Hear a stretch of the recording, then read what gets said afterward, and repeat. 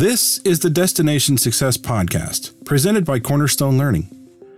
In every episode, we'll bring you thoughts, insights, and solutions for enhancing your performance environment and increasing employee engagement.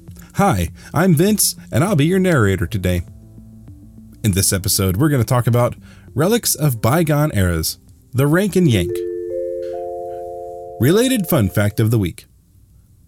Real vaudeville shows would drop the cow on bad or overly long acts with the hook, a shepherd's crook extended from offstage to pull away the performer, oftentimes by the neck.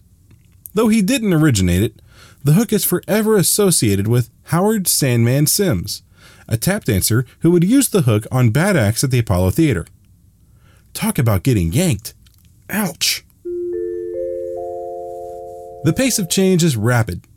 In fact, everywhere you turn, the landscape of organizational performance is littered with relics of bygone eras. Last week, we talked about our first organizational relic from the past, climbing the corporate ladder. As we discussed, climbing the corporate ladder is now being replaced by leveraging agile, individual, and team performance networks that match unique talent to unique organization opportunity.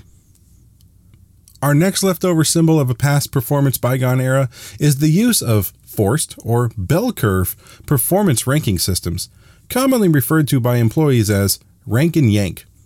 This rating practice was championed by Jack Welch, CEO of GE, and gained popularity with management throughout the 80s. Trust us, it was never popular with the employee population. The practice of using bell curve or forced distribution to rank employees invariably kills morale, pits employees against each other, creating unnecessary and unhealthy competition, and wastes thousands of hours with managers and HR professionals sitting in collaboration meetings fighting for their people. Even though GE and many other high-profile organizations have stopped using this method, many organizations still subscribe to what, hopefully soon, will be a long-forgotten, ineffective organizational practice. With the evolution going on in the organizational performance and the ever-increasing need to attract, develop, and cultivate specialized talent and skills, it is important to replace rank and yank with continuous performance pursuit conversations and a lead where you are performance environment. The onus of performance accountability shifts from a leader reviewing and force ranking performance to both the leader and employee pursuing performance, with the employee continually owning and proactively reviewing their ongoing performance activities and results each month. Organizations that have replaced this performance management relic in favor of continuous performance pursuit have seen tremendous improvements in both employee engagement and performance results. It's time to make rank and yank a historical footnote in our organizations and business schools.